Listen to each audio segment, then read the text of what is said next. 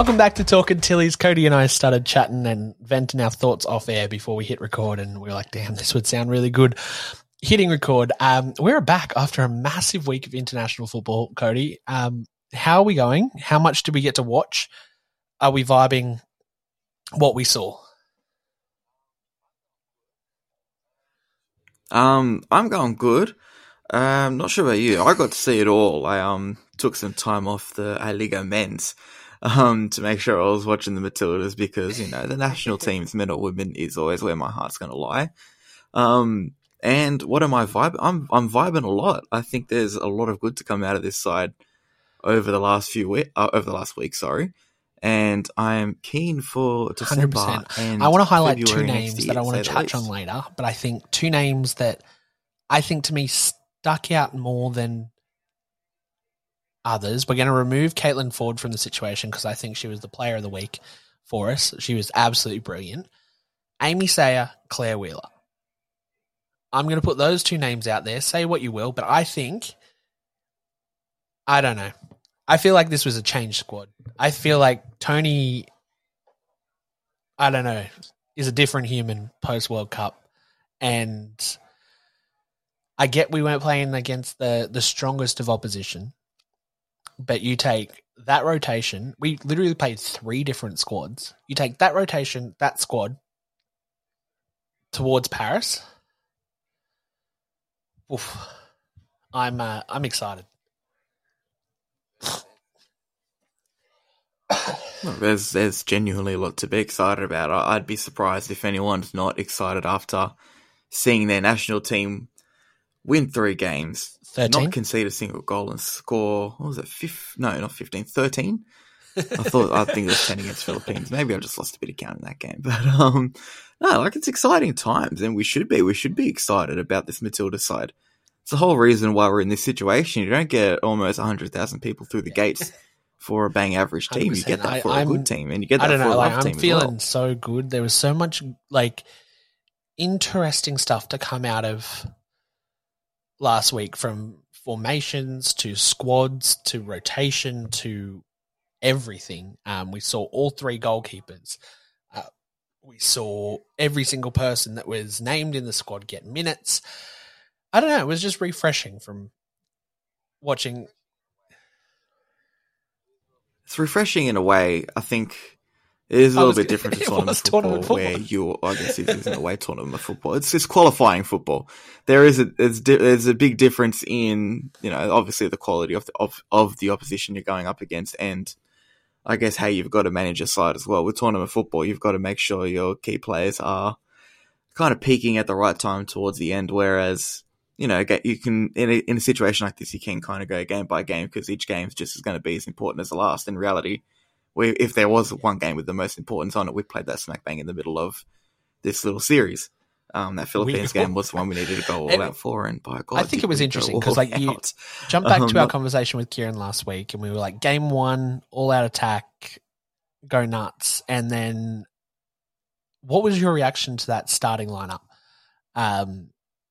for game 1? Let's start there. It makes sense when you take into account that, oh yeah, like 15 of our squad, or maybe even more, had to catch a 24-hour flight to get into camp and then try and play a football match. I think it probably was a little bit far-fetched. Yeah. You know, reflecting on it now, there's a reason why I try and make sure I don't preface myself as an expert, because I sometimes forget to take these things into consideration. Trying to be a professional athlete after sitting in a plane in a confined space. And I think some of the girls are lucky they can get business class or first class tickets over now. But, you know, some maybe aren't so lucky in that regard. So they're sitting in a chair. Yeah. And you know what long haul flights are like. They're horrible. So to expect them to play an international football match after that probably was a little bit harsh on them.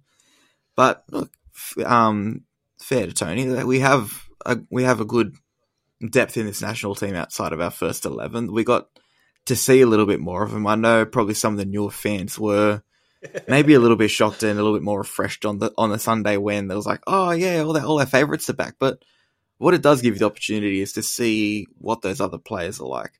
You know, I remember, and I'm talking off my own personal TikTok here, I remember posting a video about, who I think will be in the Matilda side in the next 5 years. And, sometimes I mention players that maybe aren't at the center of attention right now, and fans maybe lean to someone else. Like I mentioned, Sarah Hunter, Holly McNamara, names that maybe people aren't so familiar with, particularly Sarah Hunter, who hasn't been in the squad at all yet. And, the first way people will react will sit there and go, oh, what about Charlie Grant? What about Claire Wheeler? What about Chidiac? Yeah. Whereas, because that's the players that they're kind of familiar with. Whereas, there's other players that are coming through that, once you have the opportunity to sit there, watch them and fall in love with them, you're going to. And I think that's what a game like that does, massive anticipation for it. First game back from the World Cup and just seeing names that you're probably not familiar with. But once you watch them, it's like, oh shit, these girls are pretty good too. Like, they may not be a Sam Kerr level, or they may not be a Caitlin Ford level, but I think the best way to describe them is they're not a Sam Kerr or Caitlin Ford yet, because they've got the potential to be. But these are the games where you sit there and go, oh yeah, I want to watch her. She's 21, 22, and she might be a good player in the future. I'm going to keep my eye on her. And then in 10 years later, it's like, oh fuck, I was watching her 10 years ago when she was starting out, and now she's broken all these records. You never know what's going to happen. That's what excites me about those kinds of games. You take out Meeks, EVE, and Polks. Everybody else is kind of the foundation of that team moving forward. You got Ellie on the right, Charlie on the left, Nevin playing centre back, probably not a natural role, but good to know that she can hold it down. Vine, Wheeler, Chidiac, Sayer. Like, that's that's a side for the future. Sayer wasn't even someone I mentioned in that in kind of that little clip, but she's someone that could be there or thereabouts. Like, every time she came on. Yeah, 100%. Look, it's a weird one where I sit there and go, I probably wouldn't say that she was like outstanding or in our upper echelon of players, but that's also a hard standard when you're competing with Sam Kerr and Caitlin Ford. But what you can see from her is someone that can easily slot into that side when needed. I think the last game was probably the most mature performance I've seen from her through the series, and the most mature performance I've seen from her in a Matilda's jersey so far. She has played, I think, 6 games. She's got a few numbers beforehand. I'm not 100% it's not doubles, sure, but it's over halfway there, I think. Yeah, it's definitely not like one. This is more than one. She's definitely played more than once. But it speaks to the level that she's at, and she only just moved to Kristianstad in Sweden. I believe it was during the World Cup period or just before. Yeah, and before that, she was just playing college football, so she probably needed that chance to go into proper senior football, get a bit of maturity. The pace of the game is obviously going to be a lot different. No disrespect to college football. She was at, I believe, one of the best colleges you could be at in Stanford. Yeah. So definitely not a scrub level to be playing at, but it's definitely a difference going from that to proper week in, week out senior football where you're battling for Champions League spots, you're battling for trophies, you're battling possibly for relegation as well. It's an entirely different game, and now seeing her come back from that environment, 100%. You're going to see completely this different game with players Iran. 53 minutes of in-ball play time was the stat. We won't touch on the theatrics, you guys. If you watch the game, you understand what we're talking about. If you didn't watch the game, make sure you watch the match highlights and not the full match, because it'll just drive you insane. We did that for you, and that's why we're here talking about what happened. But Ellie getting us off the ground running. Good little piece of play. Vine driving down the right, crossing the ball. Charlie kind of getting it stuck under Ellie's feet.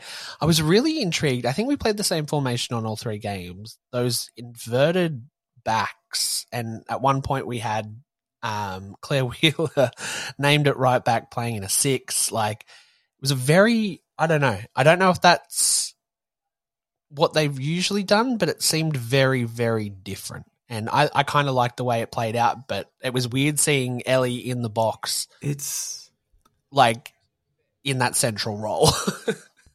To be fair, that's when you talk about someone like Ellie Carpenter, her strengths are definitely going forward. She's kind of this real marauding fullback. She likes to be part of the attack. She likes to be kind of in those spaces, whether it's a little bit further out wide or in the box where she can score.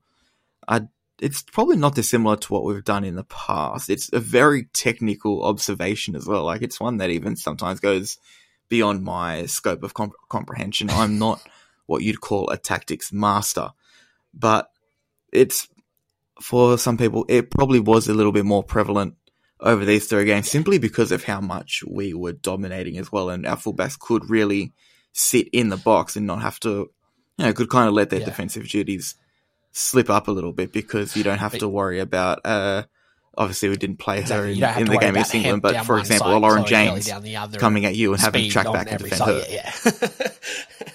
Exactly. That's what I mean. Like when you're playing a side like Iran or a Chinese Taipei where, they're going to sit 9 or 10 players behind the ball and just purely try and go, okay, damage control. We're going to lose, but we don't want to lose that much. Then you can throw a couple players forward because obviously having someone like Ellie Carpenter sitting with her defenders in a game like that would just be purely a waste. So it's probably just a case of it being more prevalent rather than something new. And it may, if there's any difference to what we would have seen in the World Cup, it may have just been that there was a bit more emphasis on it. And it's probably why he wanted to try Claire Wheeler in that role as well. Not just because she's done it with Everton, but because, she's a natural midfielder. She can get into those pockets of space. It was something worth trying. Did it come off the way he wanted to? I don't know if I'd say so.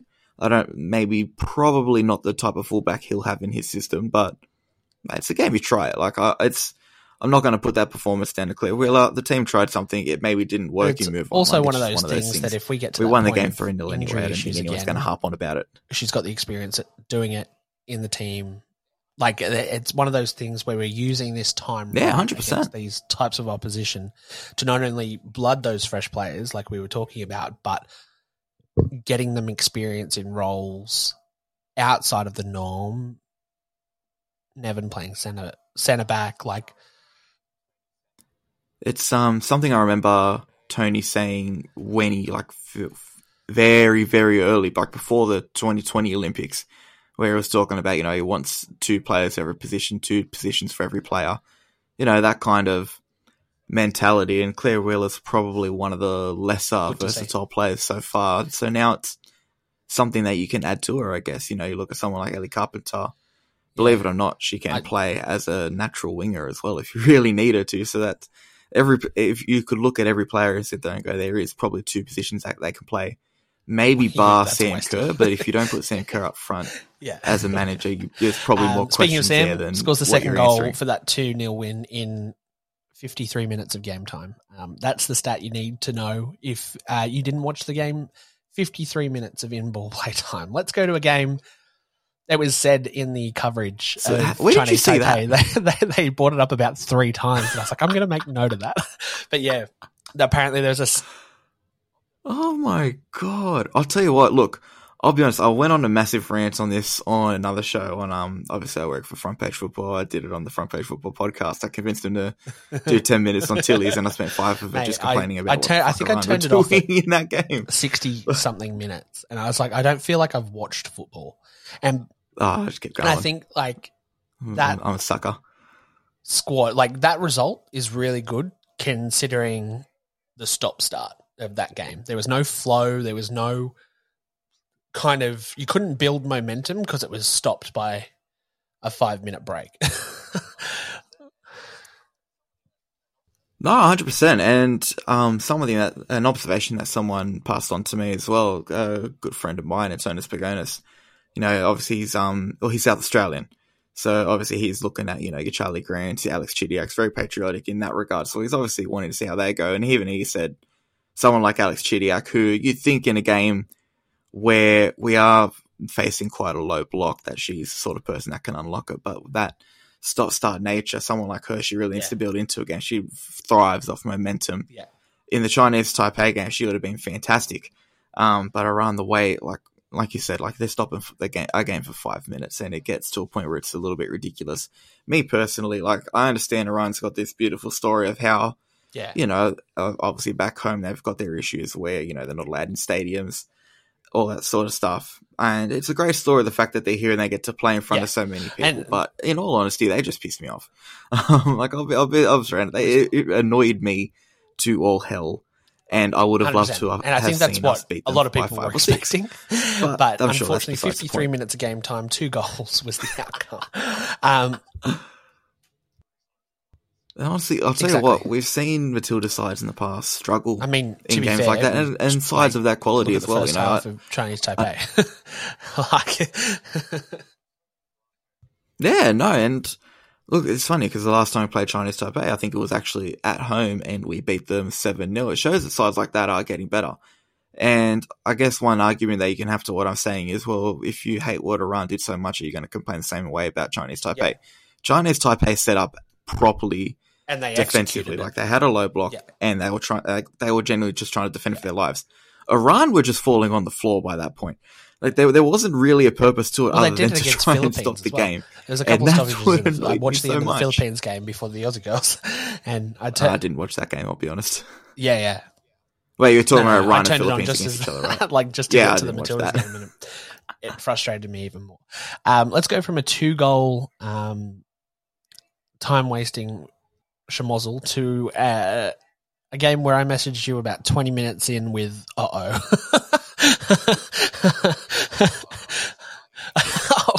So you were saying I was saying yeah. I love the fact that it got to a point where the girls were just like, cool, we can't celebrate anymore. Like, high five, let's go get on with it. But yeah, good sports respect, but like I don't mind. Even if they did celebrate, I probably wouldn't have cared. But you know, once you hit 4 or 5, it's almost like, well, what are we celebrating for? The Americans are very different. They would have had choreographed dances once they hit 10. But, exactly. You know, we're not like that. We have a bit of class in this country. B Soccer apparently have Caitlin Ford playing up front on this game. Definitely not the case. Double hat trick. Caitlin Ford, Sam Kerr, Mary Fowler gets on the sheet as well. And Claire Wheeler scores her first goal in green and gold. Oh, what a strike. It's one way to do it as well. Bro, I was so excited. I was actually in another Zoom meeting when it went in. I was like, I had to control myself because they didn't know that I was watching soccer. Sorry, guys, if you're listening to this. Like, that is what I think everybody was waiting for. Honestly, you savor those moments when it comes because, I mentioned us having a 7-0 win before, but it's very, very rare that a Matilda side or an Australian side in general is very ruthless. You see some of the results in other games in the Asian qualifying. I believe South Korea beat Japan Thailand 10-1 or something like that. Like we very rarely have results like that. But one thing we do is we make sure we're consistent and we'll win every other game. South Korea, I don't think they won another game after that. So, they can have their 10-1 result. We'll have a potential spot at the Olympics instead. I feel like I'm coming out for too many people tonight. Michelle will be back with us next week or the week after. I'm not too sure, but yeah, we're missing her. She's not missing us by the looks of her Instagram, but that's okay. All in all, this was the World Cup squad. This was World Cup 11. It was a World Cup 11. It looked good. I have a lot of faith in Claire Hunt and AK at the back. Now, after watching like that with Catley and Carpenter playing so far forward, the way they controlled it, they did against Chinese Taipei as well, the way they controlled those breaks and shut them down with just the two of them, that's what we missed against England. but like, I thought they did pretty well. Yeah, look, the England game's a tough comparison simply because of the quality we're playing that day. It's way too dissimilar. Philippines, look, I applaud them 100% the way they tried to come out at Australia a little bit more. There's every chance a side like the Philippines, and they had that. Well, they did have on their day could score 1 or 2 against us. You got quality players up. Yeah. And you're talking about shutting down someone like Serena Bolden. It's not necessarily an easy task. Why an A-League club hasn't signed her, I don't know. But that's another conversation for possibly another day. But no, you talk about Hunt and Alana Kennedy. There's a reason why they are our starting centre-backs. There's a reason why they're playing pretty much at the pinnacle of women's football now. It's because, Alana Kennedy's now, I saw she hadn't dropped a minute in Man City's squad this season, which, considering what was going on last year, obviously it was mainly due to injury concerns, but she's gotten herself fit. She's gotten herself in form. She's part of a solid defence at Man City, playing regular football, this is reaping the rewards of it. And you talk about someone like Claire Hunt as well. I know we spoke up so much about, is she going to play? Isn't she going to play? Maybe she'll take time to settle in. She's starting to settle in a lot 100%. quicker than what I thought. And we're seeing the rewards of it as well. You've got two players who are getting regular football at the top of women's football. Yeah. They come into games like this, and it's almost child's play for them. No disrespect to who we're playing against, but it's the sort of level that we need our players to be at, simply so we can hit our potential as being a real dominant force in Asia. Like, we'll go into who we're going to play in the next round already, but them playing that way and then playing that way at club level as well, I would almost feel confident if we were facing Japan. Yeah. And I never say that about an Australian side, ever. Like, even Katgari is playing at the top of Sweden, right? You take her out of the case. Everyone's playing in the top league, like in that 11. Everyone's playing in the top league for some of the top teams. Mackenzie Arnold is probably the exception there with West Ham, but that's a different story. Yeah, but Mackenzie Arnold would probably be, I think there's a consensus in England that exactly. She is like the top keeper outside their like big four. Yeah. And that's a good level you to look be at everybody too. else, like in terms of playing top leagues, we've got 2 playing in France. Everybody else is pretty much playing in England and getting regular minutes. Exactly. Yeah, 100%. And besides Cara Cooney-Cross, they're all playing regularly too. It's so cool to see. And you bring up Katrina Gorry in that regard as well. Katrina Gorry, if she wanted to, could probably fit into like a Man United or something. I think there's probably personal issues there. I think in Sweden, she's probably a little bit more comfortable with a family life. Obviously, her fiance's from there as well. Whatever that norm. Obviously, her fiance became that after she went over there recently. But yes, getting my words mixed up. Citizen of the Year, like nominee or something like that. Like, she's clearly got a good life for her set up in Sweden, and that at her age, it is a hard thing to uproot just to try and stay. We see people struggle in certain surroundings as well. She's got the surroundings that's letting her thrive, and it's helping her football. And yeah, it'd be a risk to kind of abandon that to play it almost like a sideways step, because as much as it, the Allsvenskan, it is a good level, to be fair, even if it's not that WSL or Div 1 feminine level. She's still playing that good in the Allsvenskan that she could still say, hey, look, I am still one of the best midfielders in the world. As well. One person I am super happy to see used correctly in this squad, Mary Fowler. I think the role she played in those 2 games at the end was brilliant.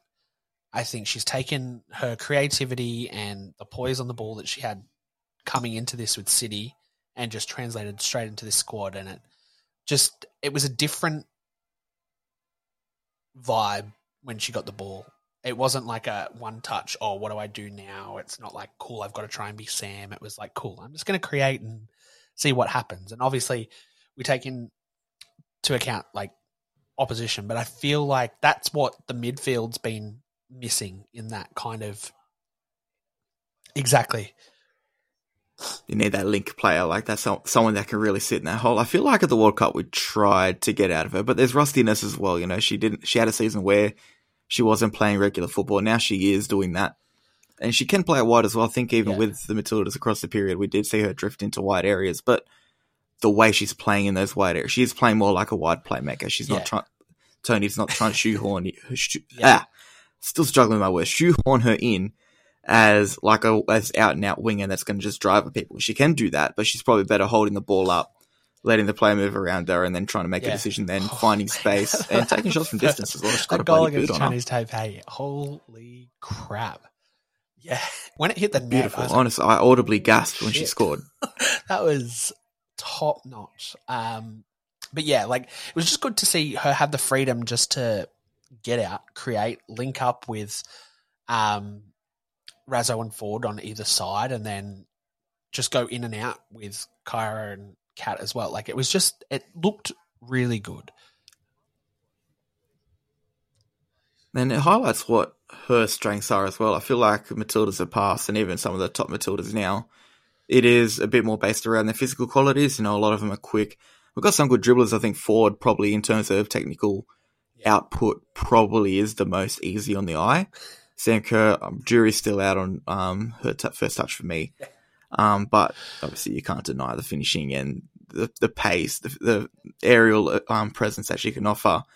But that's when you're talking about those kinds of physical qualities in a player, we sometimes forget that we do have a slight lack of technical players in this country. Maybe it's like Katrina Gorry as well. And I know Alana Kennedy can be a good ball-playing centre-back, but someone like Mary Fowler, I don't think I've seen a range of technical qualities on an Australian player like her since maybe Harry Kuehl. And like we're talking 20 years ago and the men's. Like that's how long it's been since we've seen this kind of player. Like that's where the comparisons I think come to. And I'm going to stitch someone up here a little bit. I had a conversation with my fiance's sister, so future sister-in-law, where she was sitting there trying to say, "Oh, I think Sam Kerr is a bit overrated." I'm looking at her going, like, "Why?" Big. Like, that's a very, very come on big our podcast call to make. Why are you making it? Please back it up. But she just turned around to me and says, "Well, you look at someone like Mary Fowler, like she's obviously better. Like she's better with the ball, yada yada yada." And I'm sitting like, on one hand, I'm sitting there thinking, well, that doesn't diminish what Sam Kerr can offer to a team.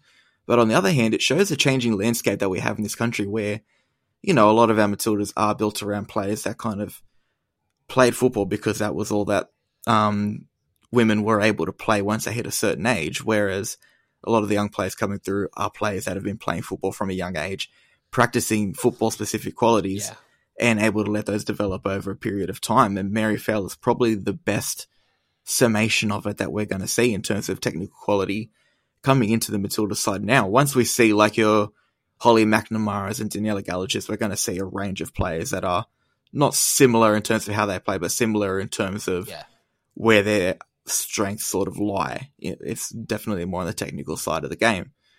But it does raise a good point where in terms of where Fowler could be in 10, 15 years, maybe we do look back and sit there and go, she definitely hit those heights Sam Kerr did.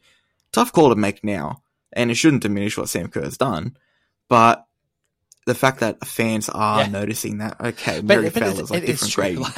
But this is the generational special swap that we're kind of talking about consistently, is that eventually this guard's going to move and we've got to have that next breed coming through. And if Mary Fowler's the head of that, I'm excited. Yeah. And it does help that she is going to be in the Matilda squad probably for the next 10 to 15 years. So, you know, the new fans that even once your Sam Kerrs, Caitlin Forders retire, there is still between Fowler, Carpenter, those players that they can latch on to and go, these are still some of my favourite Matildas, and then give time for someone else to come through that's going to take that mantle afterwards, you know?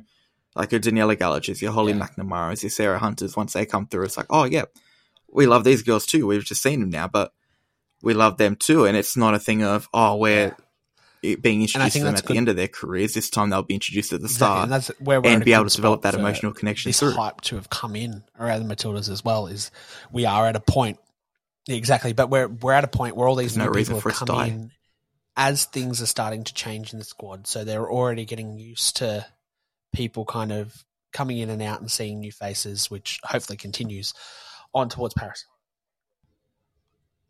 And it's not at a point where it's like, the squad's going to change tomorrow or it's going to change before the next World Cup. It'll probably be after the next World Cup. So I'll still get one more with those Matildas. And Sam Kerr, probably, considering 100%. her standing with the Matildas, probably has 2 in her as well. I'm not sure about some of the others, but Sam Kerr 100% definitely does. So there is time for that changeover to happen. As Sam Kerr kind of dips out into a late 30s, early 40s, you're going to see someone else come up. There's probably a 10, 11-year-old now that possibly was inspired by the World Cup or just is generally balling out somewhere in some SAP program somewhere that in the next 5-10 years we're going to be sitting here talking about it. It's nuts to think about, really. Like you look at someone like Mary, like I know Mary Fowler was at the last World Cup, but she was only 16 at the last World Cup. There's a 16-year-old somewhere now that in 4 years' time we're going to be banging the drum about again. 2 people I want to touch on because I was really excited. We didn't get any goals or anything from it, but I think our corner delivery was really good these 2 games. Kyra Cooney-Cross on one, Catley on the other. Kind of expect it from Steph, but I think Kyra did a really good job, and there were a couple of moments there where Claire and AK just couldn't get ahead to things or things like that, but the balls coming in from corners set pieces looked like they could be dangerous, which, yeah, I don't know. It just stuck out to me a couple of times where I was like, that was actually a really, really good ball. Well, they were dangerous because you could see every defense when they were trying to deal with it, just scrambling for it and doing everything they could to just get it away from two clear target options. And, when you go up against a more organized defense, you probably do have the scope to take advantage of that a little bit more. But these games where, as much as Alana Kennedy and Claire Hunt do tower over people, when you've got 2 or 3 players marking you, and even if they go up to your shoulders, it is still hard to get that little bit of reach. But no, 100%. Cooney Cross, even outside of corner deliveries, I think, especially in the game against Chinese Taipei, the way she was moving the ball, she was able to get forward. Saw her dribbling a lot more and try and actually spearhead openings herself, and she was able to create some. I do wish she got an assist somewhere in there. But either way, I thought it was a fantastic performance from her. The fact that she's getting involved and creating a lot more and making a noticeable impact on the game. I think one thing with her, when she's not on, she can go a little bit anonymous. But when she's on and she's getting involved, she's getting in the thick of things, she's trying to make an impact. She's someone that stands out a lot, and it's hard to do that in the role. I'm glad you said anonymous there, because this was something full credit to her. I noticed a fair bit during the World Cup, but noticed it against Chinese Taipei as well. I got to a point it wasn't too long before Mary scored, but I was like, "Where's our midfield?" Like it just felt like there was nothing clicking, or like it just felt like everything had to go down the wing to get anywhere. And I don't...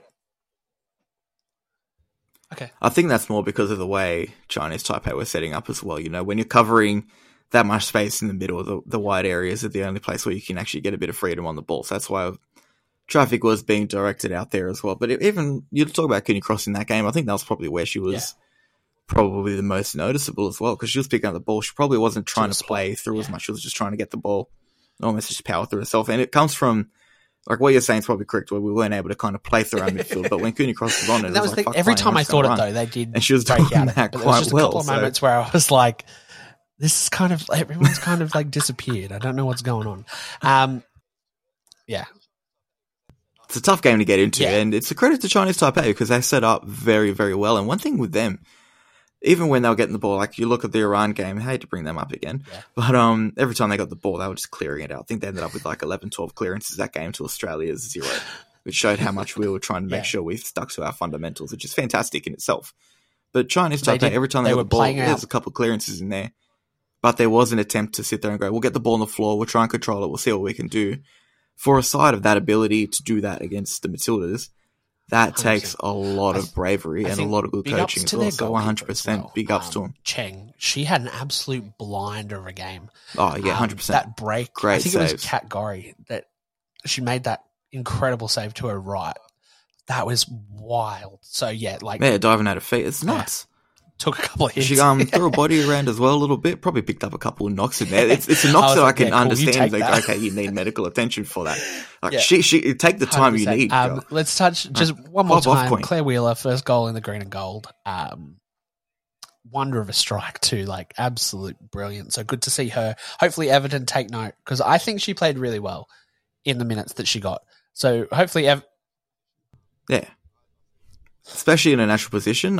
Look, I said it during the World Cup, I would have liked to see her a little bit more. I think she could have, there were games where she probably could have offered something that would have helped us, particularly maybe against Sweden, when, some of the legs were starting to wear out a little bit. She could have come in a little bit fresher, eager, ready to make an impact. That's the sort of game that would have been built for her as well. A game that's, not up there with the most important, but still an opportunity to make a name for yourself. Would have been fantastic for her, but unfortunately, it didn't happen, but it happened again on Sunday against the Philippines. Exactly. So I guess Courtney Vine on and off chances with come an when they injury come as well. Hopefully, it's just a knock, nothing too serious for Sydney to worry about.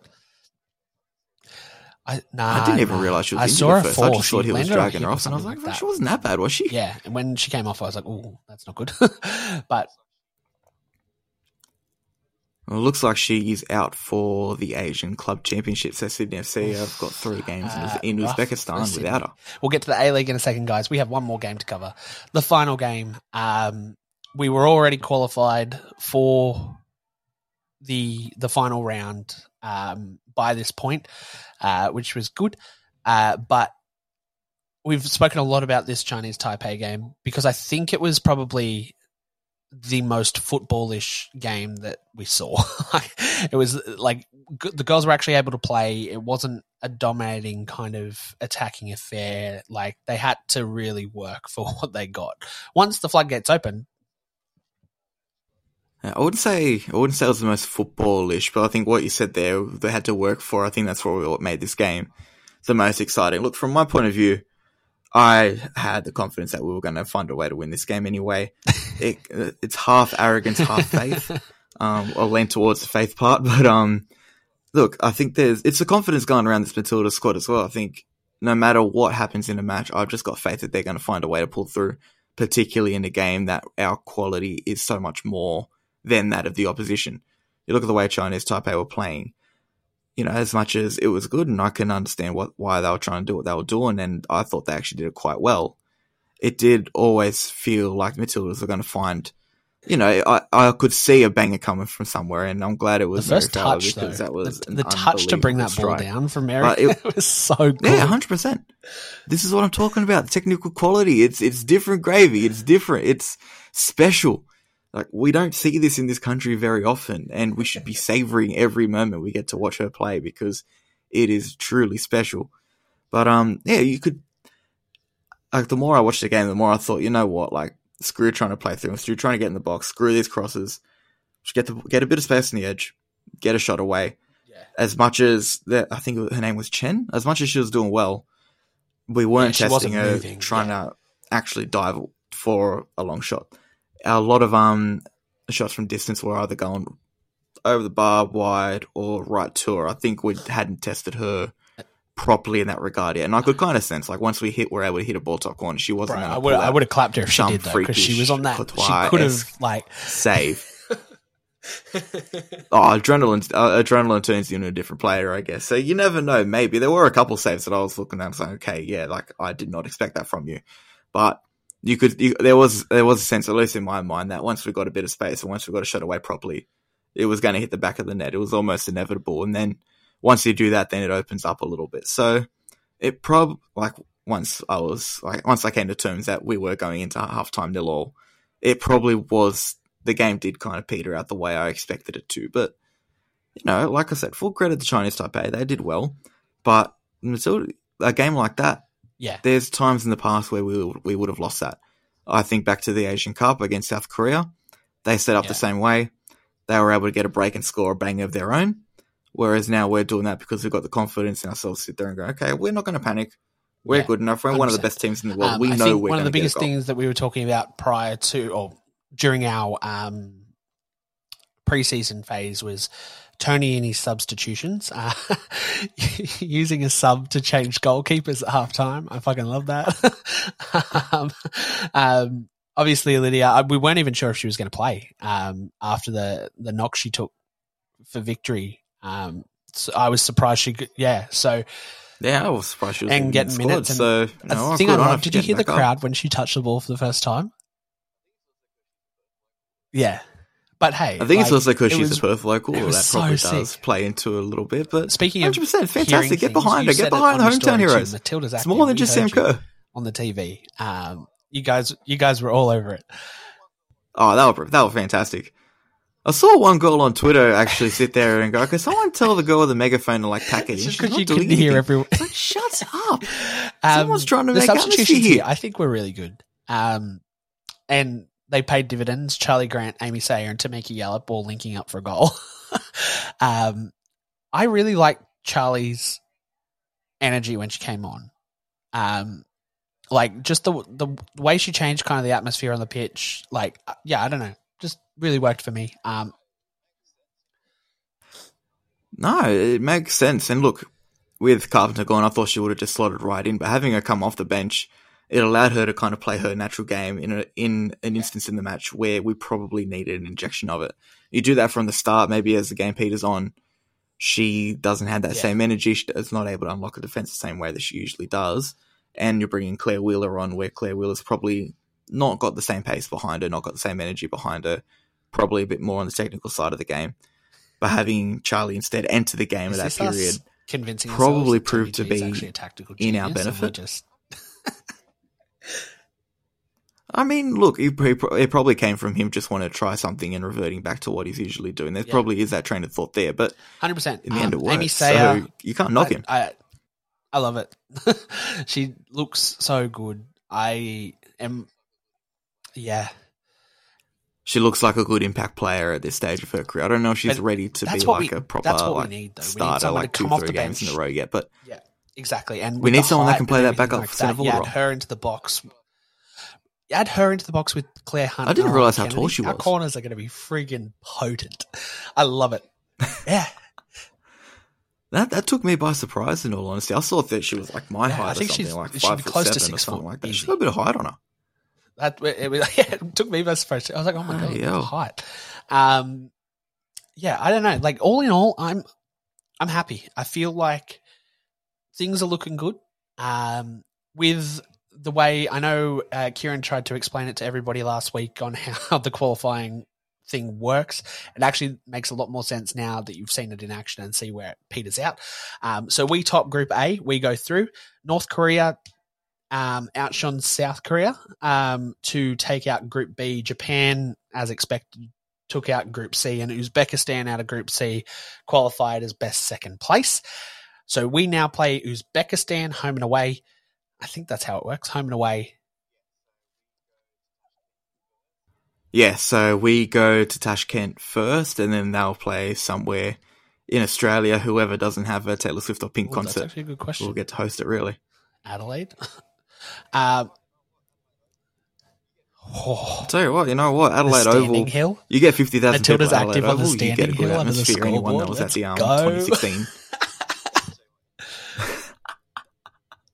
I'll tell you what, anyone that was at the 2016 Adelaide Grand Final will know. Hey, we saw it during the State of Origin. It can host a big event. Good level. So it's not a bad shout. We're talking bigger. State of Origin. Like we're talking football. Like football's a different breed. The State of Origin is a big match. Don't get me wrong, but like a football match with and major passion and intensity involved in it, you don't get anything. How this will work from here on out, for those of you that didn't listen to last week's episode, we go to Uzbekistan, play Uzbekistan. It's like Champions League football. If you guys have watched that, goes on aggregate. So score comes back home. Say we win 3-0. We come home with a 3-0 advantage, which wouldn't that be good going into a home? Yeah, right. We could do with something like that. Actually, you know what? The first leg could almost be like, it shouldn't be a write-off. We should be comfortably beating Uzbekistan. But knowing that the second leg's at home, it's like, doesn't matter what happens overseas. Like, we can come here. We've got our crowd behind us. I think that's a really cool thing. Like, we're a tough side to beat in Australia. Think of that. Like, that idea that this is now a fortress is, like, really, really cool. And I think the world... And no matter what city either. Like, we can go to Perth and get 59,000 people in the stadium, making it a tough time for the Philippines. And talking about Uzbekistan side, where, I've been watching, I've seen more of them maybe on the men's side of the game, where you go play Uzbekistan and they host a lot of youth tournaments. So you go play Uzbekistan in Uzbekistan, even for their under 20s, they get 20,000 people in the stadium and fill that stadium out. And it is one of the toughest atmospheres I've seen an Australian side play in. And we tend to struggle. I think back to the under-20s Asian Cup. We had to play Uzbekistan just out of the group. I think it was the quarterfinals. We went to a penalty shootout against them. And suddenly, these guys who are 18, 19, barely adults, trying to do a penalty shootout in front of 20,000 people whistling yarn, wishing you the worst. It's a tough atmosphere to be in. I was looking at their crowds because they hosted their group in the recent round of qualifiers, and they were only getting... I think around 2,000 people to a game. So we may be able to avoid what is typically Uzbekistan's biggest asset. With something like the Olympics on the line, I don't know if they'll sit there and go, you know what, we need to get out and support the girls. Let's make it as much of a tough time for the Matildas as possible. But let's say we go to a stadium and 10, 15,000. Yeah, exactly. 10, 15,000. Exactly. They've got the experience. Nowadays, really. Because it's like, okay, We'll go play. We'll play in Tashkent. We'll play in front of 15,000. Then you guys can come Steph to Catley calling the MCG or ANZ or Suncorp and go 50, 80, 100,000. And it's just a completely different breed. Like, we have an opportunity to sit there and go, I don't care what you throw up. We're going to come and we're going to wipe the floor with you in terms of atmosphere and intensity and the amount of pressure that's going to be on you, because we will give you something that you probably have never experienced in your life. And it's a good thing for them to play in front of, like, anyone that gets to play in front of 100,000 people. Like, that's a massive honor for you as a footballer. But also, we can make it really, really difficult for them at the same time. Those hostile away crowds, like, unless they've got, like, a solid voice to them, after playing in front of 75K, 100K, like, it's going to be hard to kind of... The reality is, even if we go to Amy Park and it's 30K, Amy Park that day against Canada is probably one of the best atmospheres I have experienced as a football fan. Men or women here, I haven't watched a game overseas, but I could imagine it'd be similar. But genuinely, the intensity we managed to put into that game was unlike anything that I've seen, at least in this country. Good news, guys. There are Australia play pack. Oh no, that's December. There is month February 24. Taylor Swift's in town 10 days beforehand. MCG 100K Olympic qualifiers. It's a tough turnaround. Those fields get dug up to the shithouse after a concert. And I'd rather a good pitch than just trying to force everyone into a stadium with a dodgy pitch. You know what, depending on if Suncorp's available, maybe even Allianz. You get 45,000 people in that place and just really blow the roof off it. Because that's a stadium that can really provide an atmosphere as well when it's full. We're playing the hosting committee for the Matildas guys right now. This is us planning where the game's going to be just to cause the biggest issue. And plus, if Taylor Swift's in town in Sydney, she's going to go to a course. So just bring all the Swifties after. Schedule the game just before so they can all come in. We'll pack out Olympic Park, you know. Hey, they're crazy. I wouldn't even underestimate it. I rock up to one of their concerts and say, hey, look at this really cool TikTok that Matilda's made of a Taylor Swift song, and just watch them all pack out a stadium and just scream every time someone gets the ball. That is an atmosphere that would be intimidating for anyone. February at Allianz. So, depending on turnaround, could work. Pink's in town at the start of the month. So, well, to be fair, if you're it's already set up. 24th of February, it's a football match.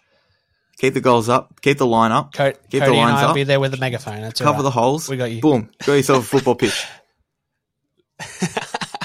I know we're taking that megaphone off the shoulder. So exciting times. So that means if we go away, beat Uzbekistan 3-0, we come home with a 3-0 start to a home team crowd, and then we get to carry on from there. If we win that game, we qualify for the Olympics. Simple as that. Japan play North Korea on the other side of things. I expect that will go Japan's way. You don't know? They look good? Oh, I don't know. North Korea, before they went off during COVID, they just basically decided, we're not going to play any football whatsoever. But before that, they were one of the top nations in women's football, above Australia. So that would be really cool considering Japan's running the World Cup. Yet. Like, that would be cool to see. Because people like me that weren't around pre-World Cup don't know. Yeah. That makes sense. Now, North Korea are a genuine force in women's football. I always have been.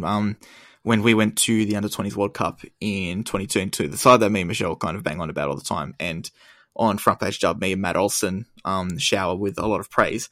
We only went to that World Cup because North Korea pulled out. So, yeah. They're not a side to take lightly. Trust me. We've got the best case scenario by a landslide here. We win. So hopefully all goes to plan. February 28th, we'll be off to Paris in July. And then it goes into the regular tournament group stage kind of vibe that we've just experienced through the World Cup. So that won't be hard to explain to you guys. The only hard part explaining how we've got to get up at 3 o'clock in the morning to watch those games instead of having it at prime time for us. Actually, it's Olympics. Yeah. Well, to be fair, it's 8 o'clock in France, maybe 6 o'clock in the morning here. Get it in before work. Sure, work won't mind me rocking up at 10 o'clock after a cheese bar. Guys, we've got you.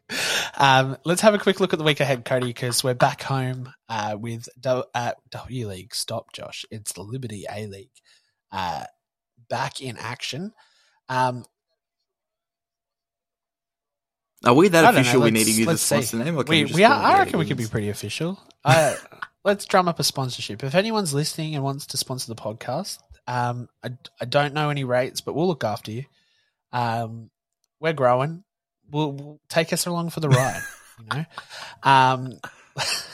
Let's have a look at match day 4. Match day 4 or 5?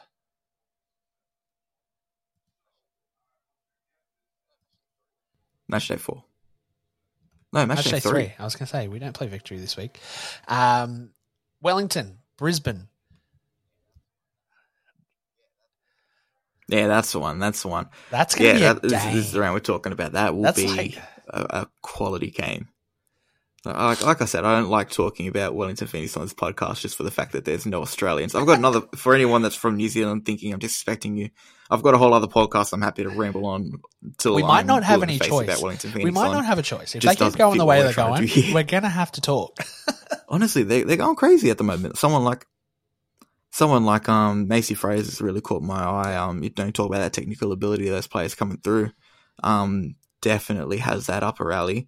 But two sides that are probably, I don't want to say overperformed, but in a way compared to what the general consensus of their level was. I mean, I was the only one that said they would have, but I know you and Michelle quite literally at the moment, a top of the table clash. Second versus fourth. So this could be a pivotal moment in a championship race. Like that's crazy. I think depending on how, obviously Brisbane are probably going to be without Meeks. I don't see her bouncing back in 2 days. Maybe not, long journey, but hey, we'll see. No, you'd be surprised. But it's some of those international footballers, what they'll do for football. For those guys, so that's cool. Then we jump to the nation's capital, Canberra, Perth, two teams that definitely need. Oh no, Perth are on top of the table. They don't need shit. Canberra, yeah, no, Perth are fine. Perth are good. Canberra probably needs to start picking up some points. I wouldn't be surprised. They're playing at home as well, right? Yeah, I think this is a game for them. There's a lot of first home games. First home games. Yeah, because their first game was against Adelaide in Adelaide. But 1 point out of 2 for Canberra. This is the time to turn it on. I think this is a game that you look at and go, okay, we need the 3 points here, and that desperation brings out something new in you. So even if it's early in the season, I think they'll sit there and go, nah, that we could be in a bad spot if we don't get the 3 points here. We need to get the 3 points. And they've probably got the quality to do it. It's just a matter of this Perth side just everything attached to the goal right now. Speaking of teams that need help, Melbourne Victory, they are back home against Adelaide, who also are 1 point from 2. Adelaide have had no trouble scoring goals, though. So, yeah, this one could go either way, I think. But, yeah, I don't know.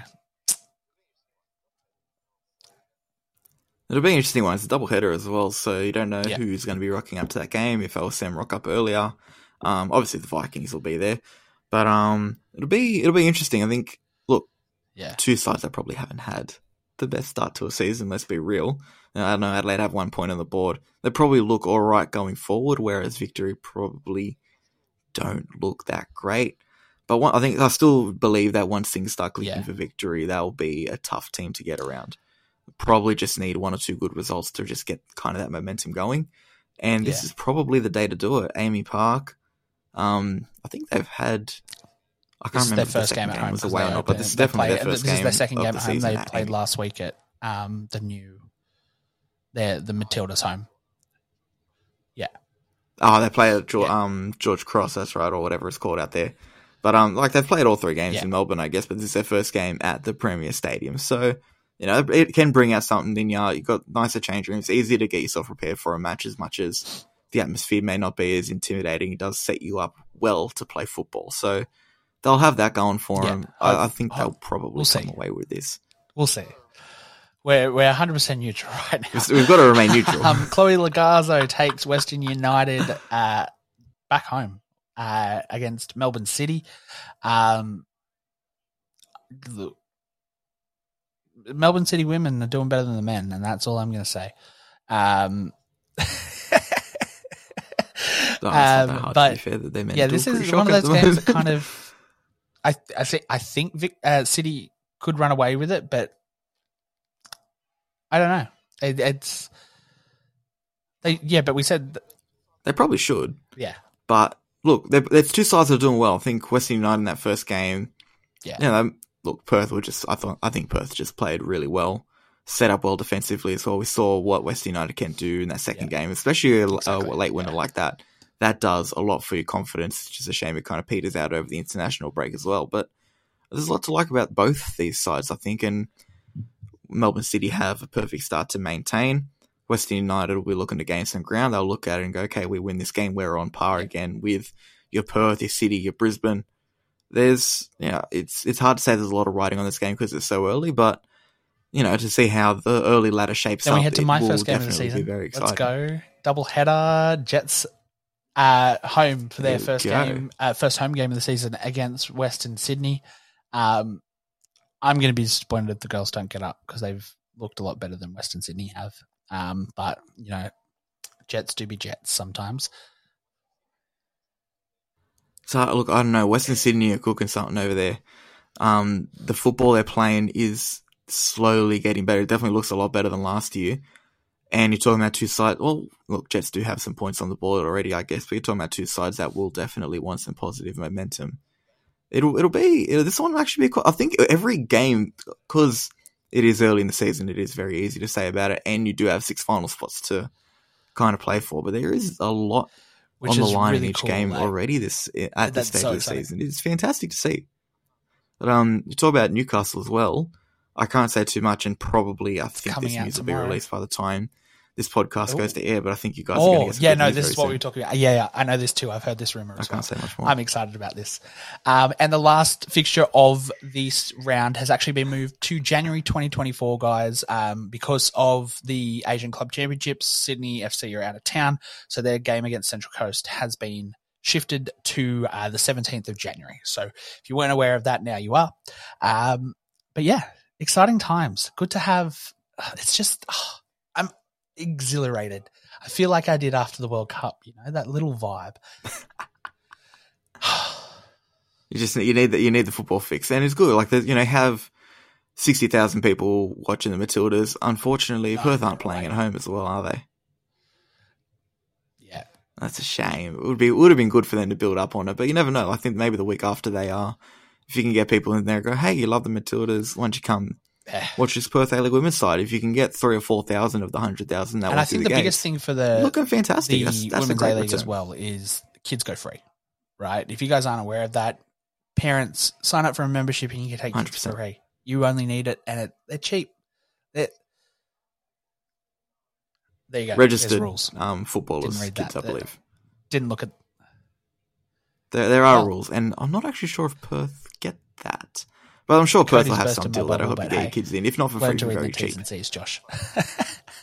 Hey, every other club besides Wellington Phoenix as well gets it. So look, honestly, the membership packages for A-League women's clubs are so accessible. I think I paid $59 for the year. At a very reasonable price. The adult one for Sydney FC's like $95 or something ridiculous like that. Like it's let's jump over the WSL. I don't know if many of our girls will be back in squads, maybe for the later games. I don't think Sam Kerr will be in action against Villa. Yeah? No, you'd be surprised. I think they'll be on the first flight out of Perth. They wouldn't even stay the night after that game. So we'll be seeing them play how fresh Chelsea they'll be. Go away to Villa this week. City Arsenal. That's going to be a banger of a game. That's 11:30. It's our game before midnight, time is it? Cody. We said anything that starts before midnight, let's go. And it's Sunday as well. Oh, yes. So I'll be home from we love that. The Jets beating WSW to watch that Sunday. So is that Saturday or Sunday? Sunday. Sunday. Oh, perfect. No, it's like Sunday night. Oh, it just gets better and better. Morning. We'll take that. Liverpool, Leicester. I'll take that. I'll take that. Have we got any updates on Remy? Because Remy's been... I don't think so. I think she's probably still, from what Michelle will probably come back. Probably still a couple of weeks away, unfortunately. While she was over there, God love her. Then Tottenham, Everton, Claire Wheeler back in action. West Ham, Bristol, Macca back between the sticks. And Rule and Hawksby, Brighton player, against United. So some big games there. Football is just so good, isn't it? Like, it's so lovely. It's a beautiful sport. There's a reason why I spend most of my day talking about it. If you don't follow us already, we are growing rapidly on the social medias. We've gained 150 followers in the last week. So cheers to everybody new that's joining us. Hello if you're listening to us to the first time, but make sure you're sharing it with your friends because this is going to be a little movement that we're hoping by the end of the year, we're going to hit 500. And then by end of February, do we hit 1,000 by the end of February, Cody? That's. I reckon if we hit 1,000 by the Olympics, we're looking up. We're looking up. This week in Paris, because we got 3 teams over there as well. We'll look over there. Not in Paris. Lyon and Paris do play against each other, and yeah. Well, that's why Carpenter went back early. They play on the 6th. They play on Monday. They probably wanted to make sure she's fresh. Where did EVE go? I don't know. The French might be a bit uptight about that.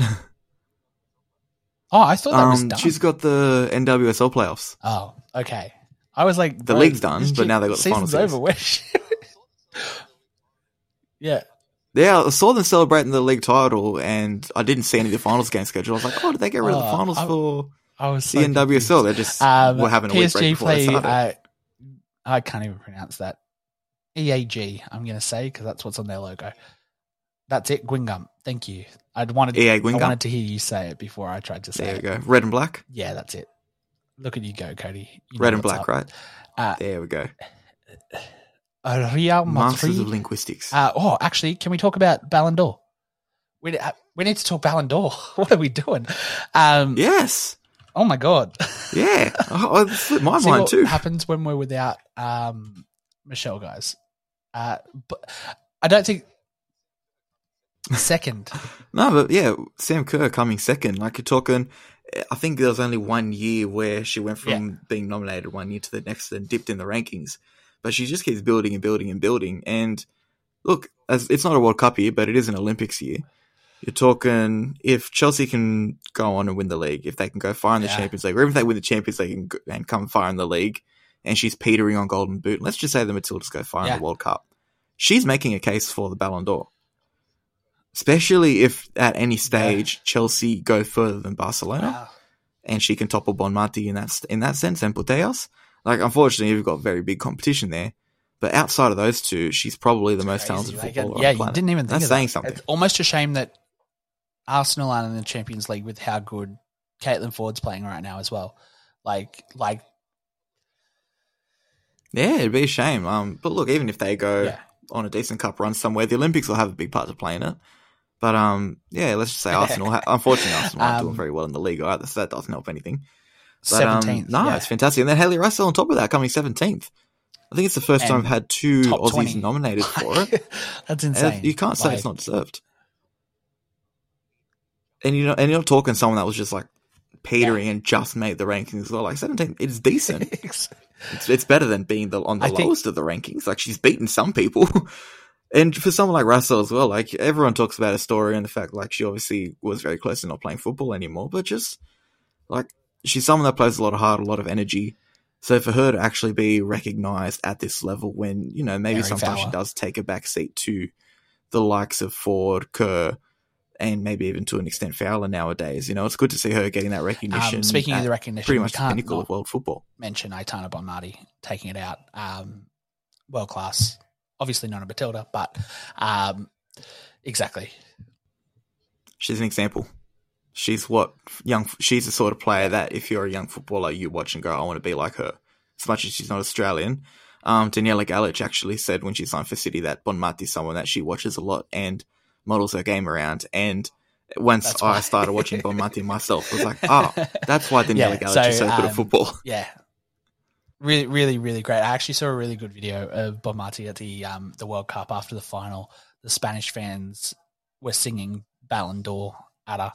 And she told them, yeah, don't do that. And she was just so humble in her own kind of presence, which was so good. So,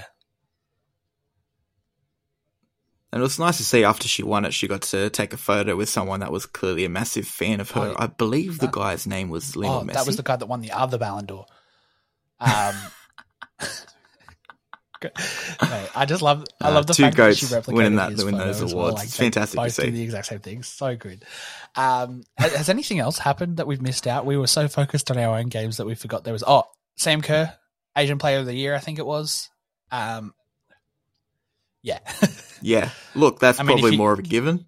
But it's still fantastic to see. Like, she is by far and away the best player in Asia. Probably should be the best player.